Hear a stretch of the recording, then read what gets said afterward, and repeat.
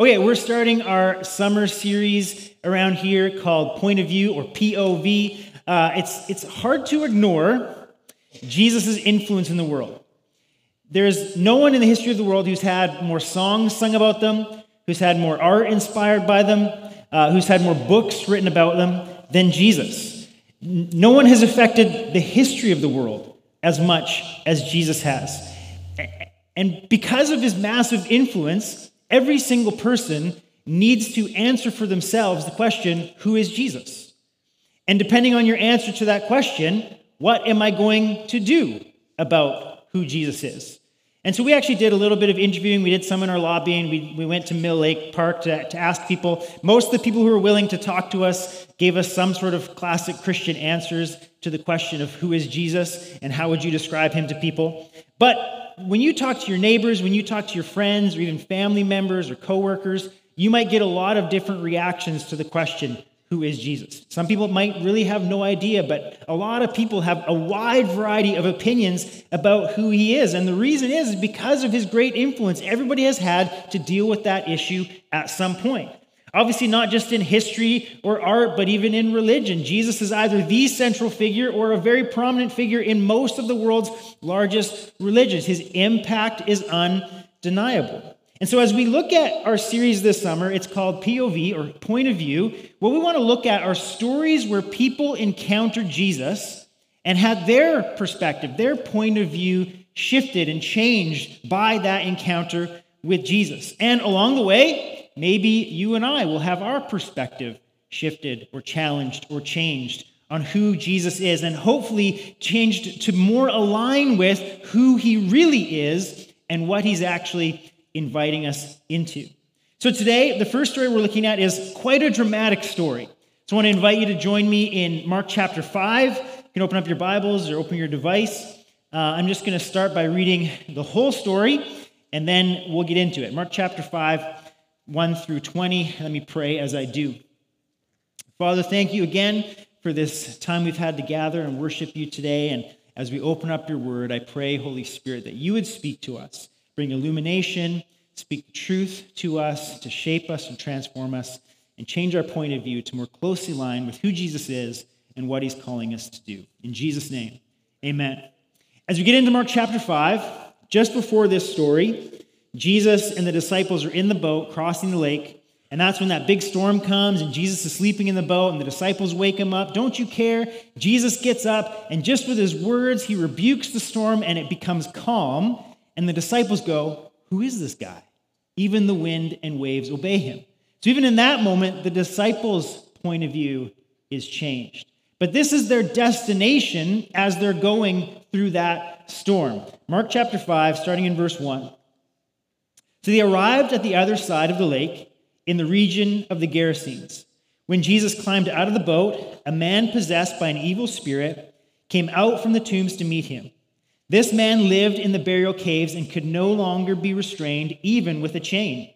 Whenever he was put into chains and shackles, as he often was, he snapped the chains from his wrists and smashed the shackles. No one was strong enough to subdue him. Day and night he wandered among the burial caves and in the hills, howling and cutting himself with sharp stones.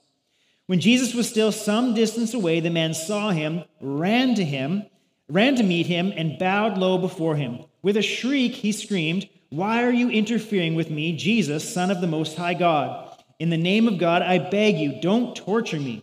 For Jesus had already said to the spirit, "Come out of the man, you evil spirit." Then Jesus demanded, "What is your name?"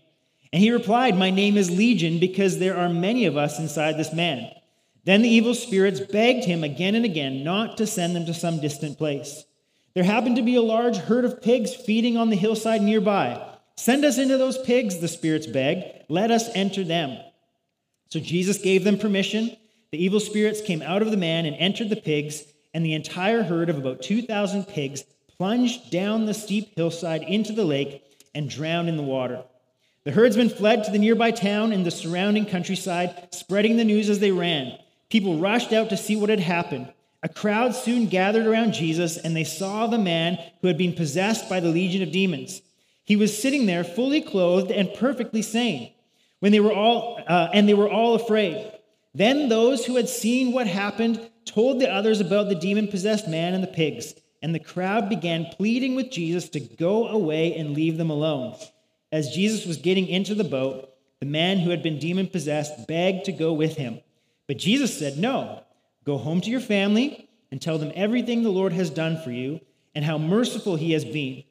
So the man started off to visit the 10 towns of that region and began to proclaim the great things Jesus had done for him, and everyone was amazed at what he told them. I love the book of Mark. Top 4 favorite gospels of all time, for sure. It's an incredible account of Jesus coming to challenge the powers and rulers of this world. Mark very intentionally portrays Jesus as a challenger to the power of Caesar. It's like Caesar is the current heavyweight champion of the world, and Jesus shows up in the ring and says, "I'm going to knock you out." And he absolutely does. Mark's gospel is written with a Roman audience in mind. So as Mark writes, he doesn't write about a birth narrative. If you've noticed that before, there's no manger scene or wise men or shepherds. He just gets right down to business. He gets right down to the business of Jesus's, really, he's showing Jesus as a conqueror of the Roman Empire. And this was important for the Romans who would be reading this because they weren't really concerned about the birth narrative. They weren't concerned about some of those details. But what they wanted to know was, if I'm going to change my point of view, if I'm going to declare Jesus as Lord instead of Caesar as Lord, I need to know, is Jesus strong enough to rule? That was very important for a Roman. Their whole empire was built by the strength of their armies, their legions, and their master Caesar. Is Jesus strong enough to rule if I'm going to change my allegiance? And you see how this is built up through the whole book. One of the last scenes in Jesus' crucifixion, it's portrayed as Jesus' ascension to the throne. He's being crowned and inaugurated as king on the cross. And what happens but a Roman soldier declares, "Surely he is the Son of God."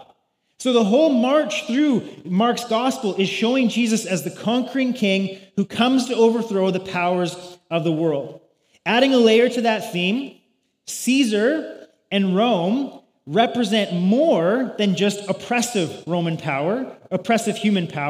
They represent oppressive spiritual power and our true enemy, Satan and demons. So Satan and demons, they actually work through human power. You see this all through Scripture. They work through human power to influence and oppress God's people.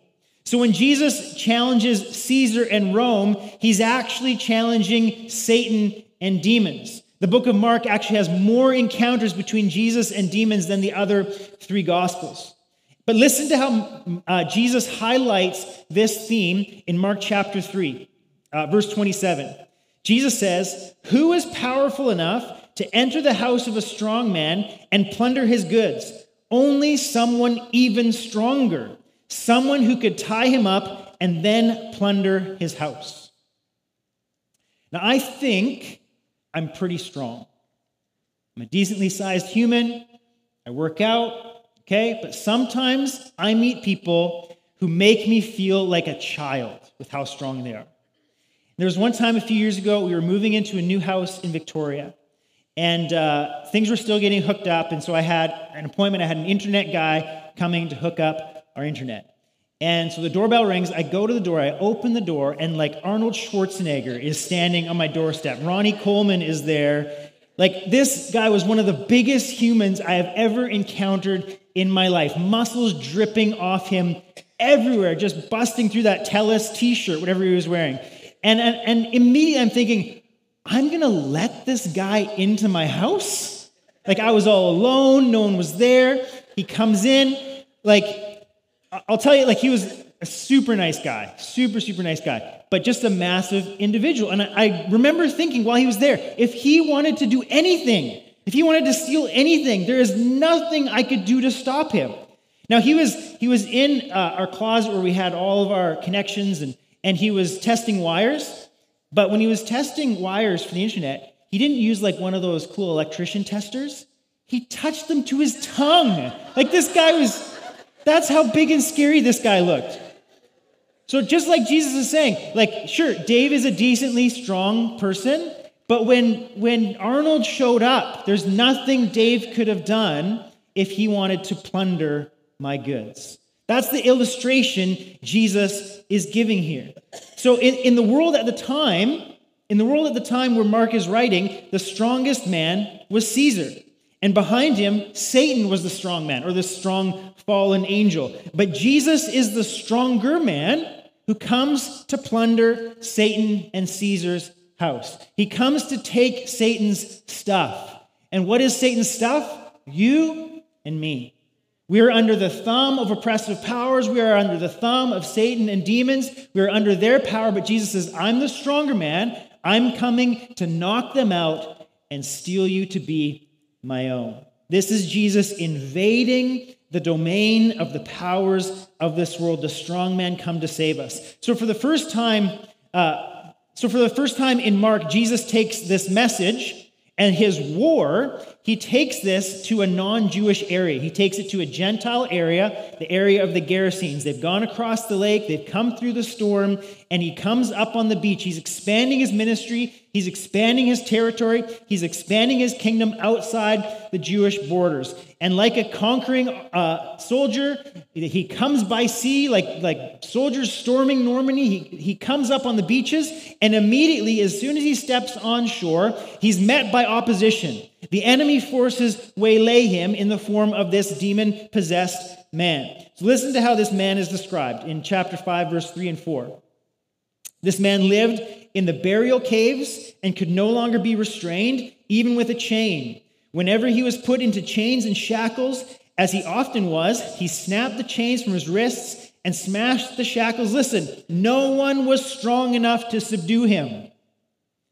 See how this is setting up? No one was strong. There was no strong man stronger than this man in the tombs. There was nobody who could do it. So Jesus shows up. Is Jesus going to be strong enough to subdue the strong man? The man lived in a graveyard. He lived in think about how in society we tend to push undesirable people to the edges of society. We have shelters for people. We have certain areas of town where the homeless or the addicted are allowed to hang out. People that make us uncomfortable, we push to different areas. What's the worst possible place we could tell someone, this is the only place you're allowed to live? Literally, he's in the place of death. He's in tombs where there are dead bodies. He's been pushed so far to the outskirts of town so that he doesn't have to encounter anybody who he makes feel uncomfortable. This man was sent to the tombs, exiled to the place of death. The demon-possessed man in this story is meant to represent our condition. Often when we read Bible stories, we want to identify with the hero of the story, but normally we're supposed to identify with the victims or the people who are oppressed or even the oppressors. But in this situation, we are meant to identify with this man who's been overcome with the dark forces of the world. We have been overcome by dark forces that dominate us. We've lost control. We can't save ourselves. We've been exiled to places of death. Who will save us from these powerful forces? We need a strong man. Maybe you're in a place of exile right now. You're in a place where you don't want to be. You're feeling like you're in a place of death. You feel like you're an outsider. You're struggling, or dark forces are overwhelming your life. Jesus comes proclaiming the good news that the kingdom of God is storming the beaches of this world to overthrow and cast out the kingdom of darkness. Jesus is the strong man arriving in the places of death and exile to save us, to rescue us, and to bring us home. That's the good news. So Jesus begins speaking with the demon-possessed man, and the demons admit that there's actually a whole bunch of them in there. They give themselves the name Legion. So here's some military language. The Romans were famous for their fearsome military force. A Roman legion was 5,000 to 6,000 armed soldiers. Their conquests were brutal. They were violent. In the conquest of Gaul, they slaughtered over 1 million people and took 500,000 slaves. That was the reputation of the Roman legions. Legions were an ever-present force in Israel and the surrounding areas throughout the empire. They were a force that possessed the land, controlled the land, forced you to do things. Like when Jesus gave his famous teaching in the Sermon on the Mount, he said, if someone forces you to go a mile, go 2 miles. That's him saying a Roman soldier actually has a right to force you to carry their gear a mile. And he's saying, use your freedom to serve them as a way to kind of, in a non-violent way, rebel against their authority. But he's just talking about the fact that there's so many ways in which the Roman soldiers controlled people and exerted their will over them. They were this force that people saw and feared and wished they could get rid of. Nobody had the power to subdue the Roman legions. Nobody was strong enough to subdue the Roman legions. Is Jesus going to be strong enough? So Jesus is speaking with this legion of demons. He tells them to take a hike, but then they begin begging Jesus, don't send us far from here. And I think what they're begging Jesus to do is not to send them straight to the lake of fire, not to send them where they will belong one day eternally, but also just they wanted to stay in the area. And there's some mystery here, but I think one of the things the Bible talks about is that the way demons are dispersed in the world, they're not like organized and friendly with all the other demons. Like it's not the opposite of God, who's well organized. Like they're at war even within themselves, and I think they're often distributed geographically. And being a pastor who's pastored in 3 cities now, I will tell you that the dark powers in every city feel different. Like different cities experience different cycles of sin and injustice and dark forces. Abbotsford has its own demons. And I think every church has its own cycles of sin and oppressive powers that are working against every church, because I've felt that too in the different churches I've pastored. And so we need to be in partnership with Jesus and in submission to him, working to break the cycles of sin and demonic oppression in our church. And if you've been in APA long enough, you know what some of those cycles are. And so we need to bring Jesus, the strong man, to come. Jesus, liberate us from the work of the enemy in our church and in our city. So the demons beg him, don't send us too far from here. And so we read in verse 12 and 13. It's strange, but I'll give you some explanation in a moment. Send us into those pigs, the spirits begged. Let us enter them. So Jesus gave them permission. The evil spirits came out of the man and entered the pigs, and the entire herd of about 2,000 pigs plunged down the steep hillside into the lake and drowned in the river. Okay, lots more military language in this paragraph. Jesus gave them permission. The Greek wording is very similar to military commands of the day. The phrase, they plunged down the steep hillside, is a phrase used to talk about a military charge. So these pigs are charging down the hill. And all this military language, again, is reflecting the fact that this is an invasion of Jesus' kingdom into the darkness of this world. There's lots of brilliant stuff going on here. For example, apparently, one of the nicknames, a derogatory nickname that Jewish people gave to groups of Roman soldiers was a herd of pigs. Now, we do this too. We love you. Hey, if you're a police officer in this room, we love you. We would never say this about you. But as you know, there are some sinners in this world who call police officers pigs, right? It's kind of the same thing, people who don't like them. Or we use this language in other ways. We use it to say derogatory things about different groups of people that make us uncomfortable, we don't like. We give nicknames to people we don't like. Or if you think of like U.S. Navy SEALs are called frogmen, right? It's a nickname for a type of group of people. So Jewish people, in a derogatory way, they'd see a group of Roman soldiers, they say, look at those pigs over there. And so here's this kind of layered meaning here as Jesus sends this legion of demons into this herd of pigs. This is Jesus, once again, doing battle against the legions of darkness. They would have looked at pigs the way most of us would look at rats. What would you want to do if you saw a couple of thousand rats in the middle of this room? Light this place on fire, right?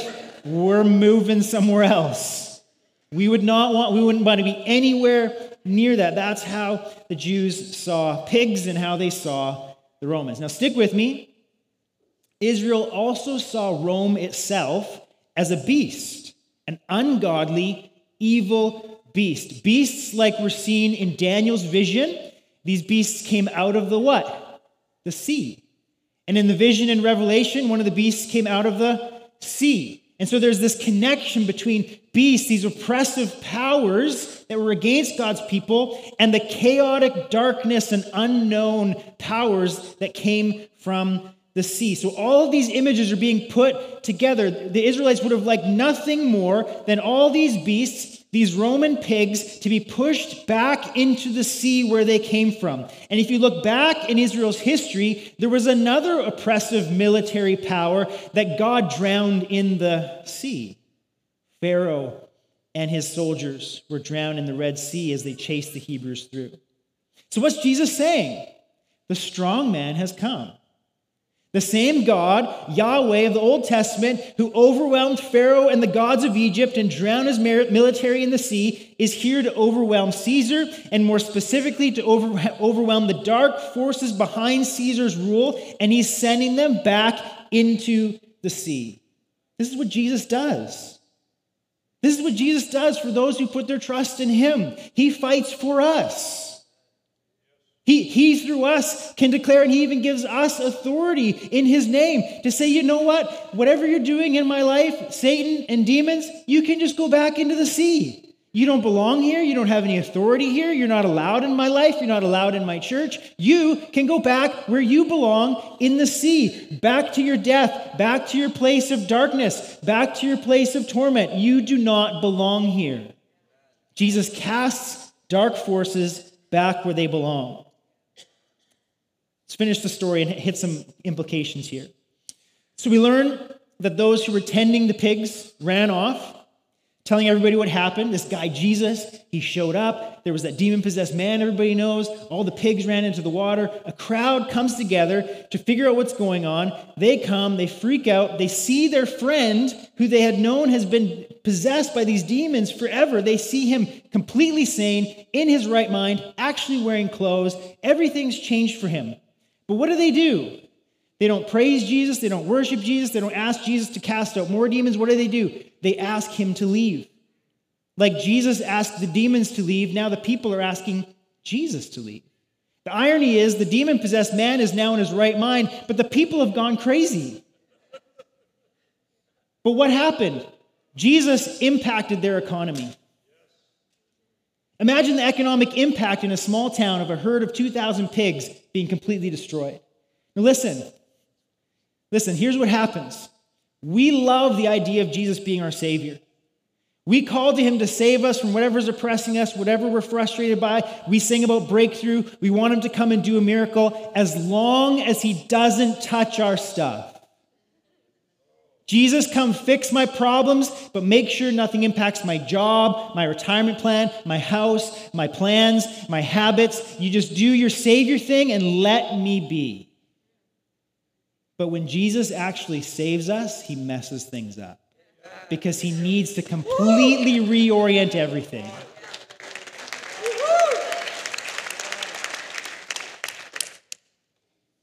So don't pray for salvation unless you're willing for the Savior and the Lord.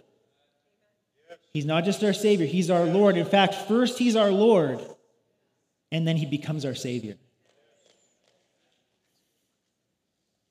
I'm going on holidays after this. I'm loose today. Pastor Nick can deal with the damage I leave when I go. We come to the end of the story, verse 18. Jesus was getting into the boat. The man who had been demon-possessed begged to go with him. But Jesus said, no, go home to your family and tell them everything the Lord has done for you and how merciful he has been. So the man started off to visit the 10 towns of that region and began to proclaim the great things Jesus had done for him, and everyone was amazed at what he had told them. The formerly demon-possessed man wanted to follow Jesus. Jesus said no, and he sent him back into his own hometown, his own area, to be the first ever missionary outside of Israel. This is a huge implication. This guy was literally packed with 2,000 demons 5 minutes ago. Now he's a missionary. Friends, you don't need 1,000 years of maturity to go start telling people about the goodness of God. You just need to start telling your story. You just need to start telling your story. So the amazing thing is, here's the first time Jesus comes to the area of the Gerasenes. He does a miracle. People say, go away. Jesus came back a few chapters later, and there's a move of God. What happened? There was this formerly demon-possessed man telling his story that prepared the way for Jesus to come back and see a move of God. So we've seen the point of view of the demon-possessed man change. We've seen the point of view of the people who were scared of what Jesus was doing. We've seen the point of view of his disciples even as he came over through the storm. And you have to realize that not everybody who meets Jesus leaves happy. And not everybody who hears the truth and witnesses a miracle and encounters the reality of the Lord leaves happy, nor do they leave with the right understanding of who he is. Not everyone who leaves church leaves with the right point of view about who Jesus is. We need to come to Jesus with humility and allow him to minister the way he wants to minister and respond to him appropriately. So, what are some ways that this story can shape our point of view on Jesus? Number one, we have an enemy, and it's not people. We have an enemy, and it's not people. The people in the Gerasenes viewed the man in the tombs as the problem. They chained him up. But the real problem was something darker and deeper. Ephesians 6:10-12, we read, finally, be strong in the Lord and in his mighty power. Who's the strong man? You? Me? The Lord. Be strong in the Lord, in his mighty power. Verse 11, put on the full armor of God so that you can take your stand against the devil's schemes. For our struggle is not against flesh and blood. It's not against flesh and blood, but against the rulers, against the authorities, against the powers of this dark world, and against the spiritual forces of evil in the heavenly realms. Our struggle, what we're fighting against, the oppressive forces of this world are not flesh and blood, because behind even the worst human evils of this world are dark spiritual forces. In the story, the demon-possessed man wasn't the problem.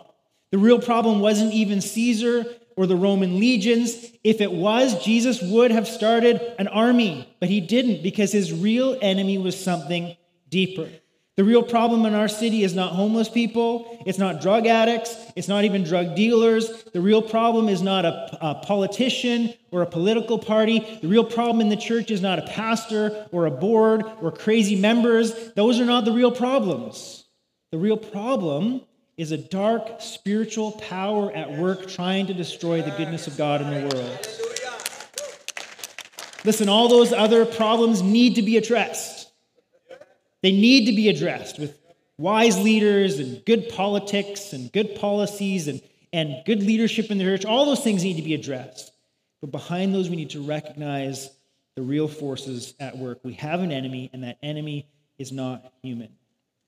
Jesus didn't storm the beach of the Gerasenes to stage a political revolt against the Roman Empire. Jesus located the real enemy and dealt with him directly. If we don't identify the real enemy, we will end up fighting the very people we are called to help liberate.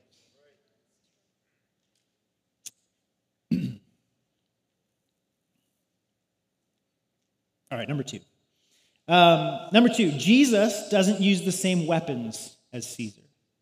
Jesus doesn't use the same weapons as Caesar. In a very misguided way, often Christians will try to fight spiritual powers with physical weapons.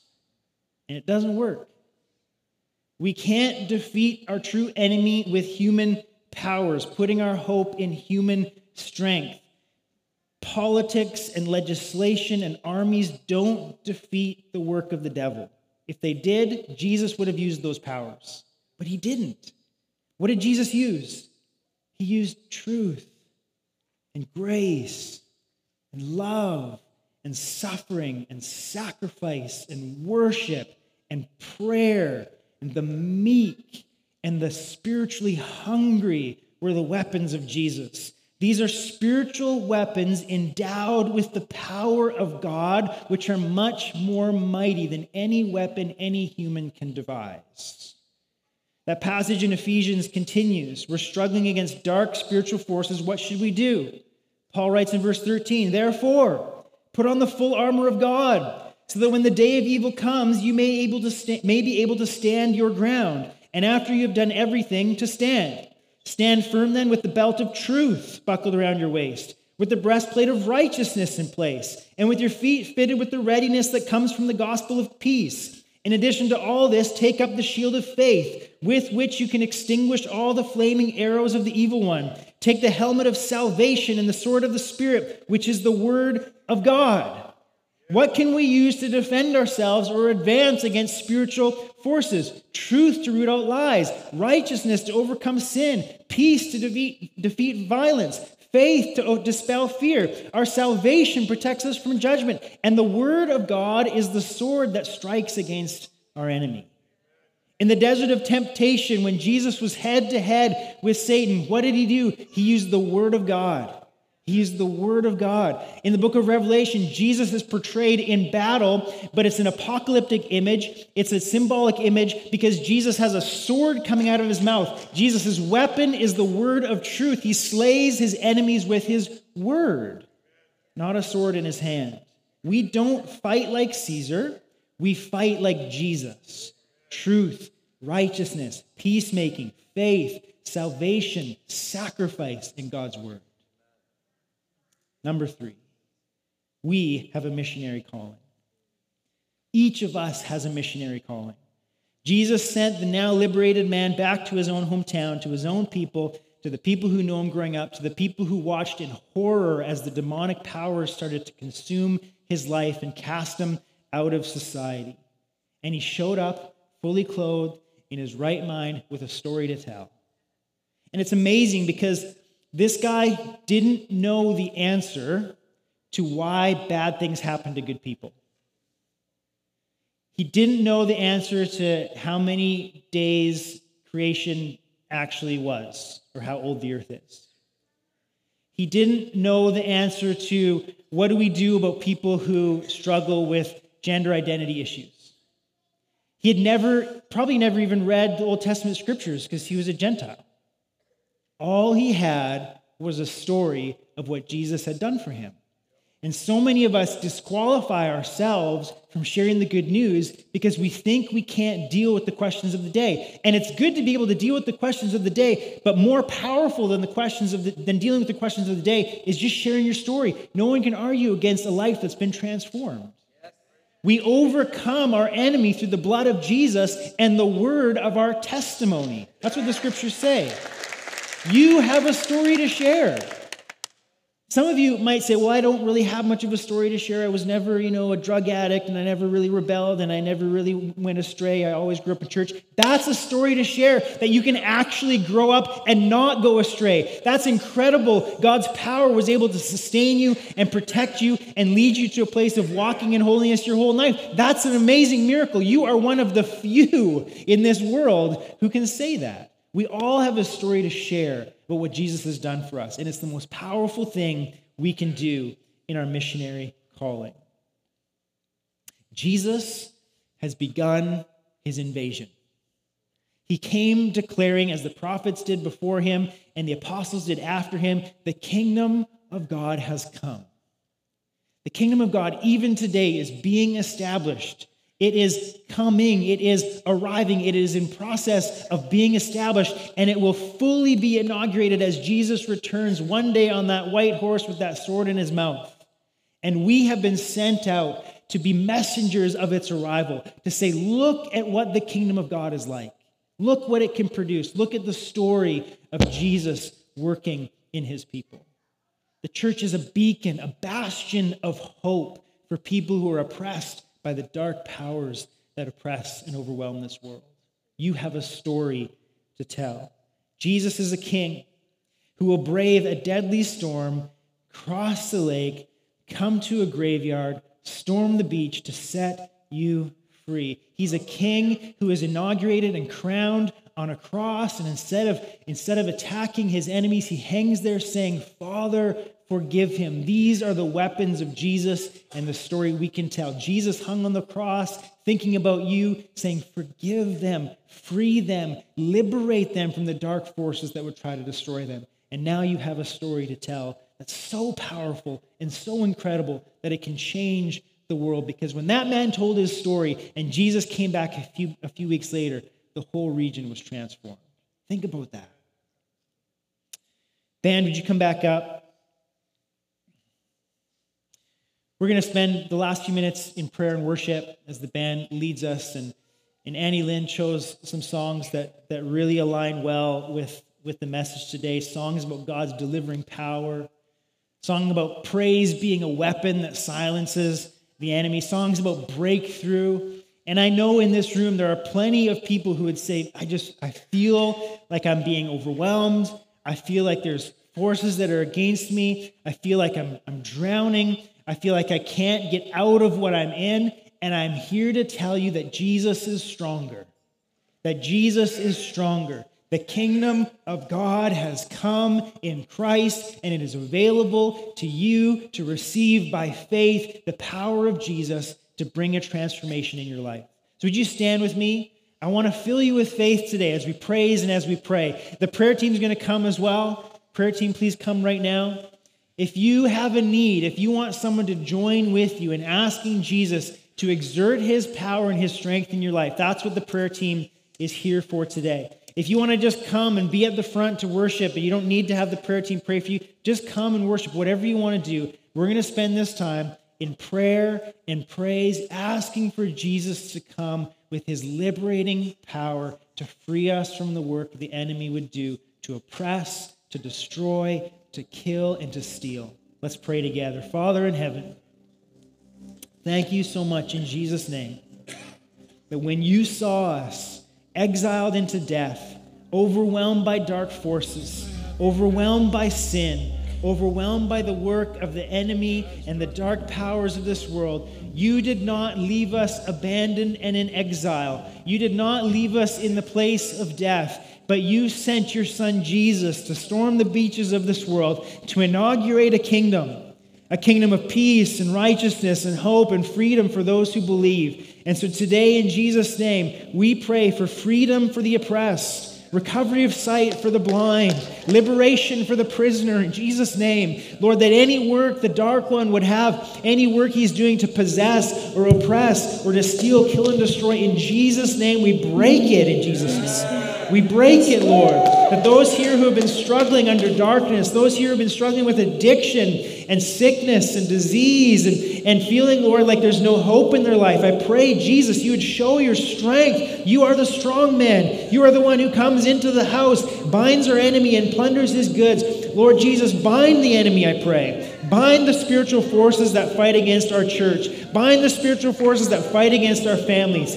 Bind the spiritual forces that are located here in Abbotsford and would bring darkness and confusion and division to God's people. Lord Jesus, come in your power and in your strength to bring liberty, we pray, in the mighty name of Jesus. And in unity, God's people agreed by saying, Amen.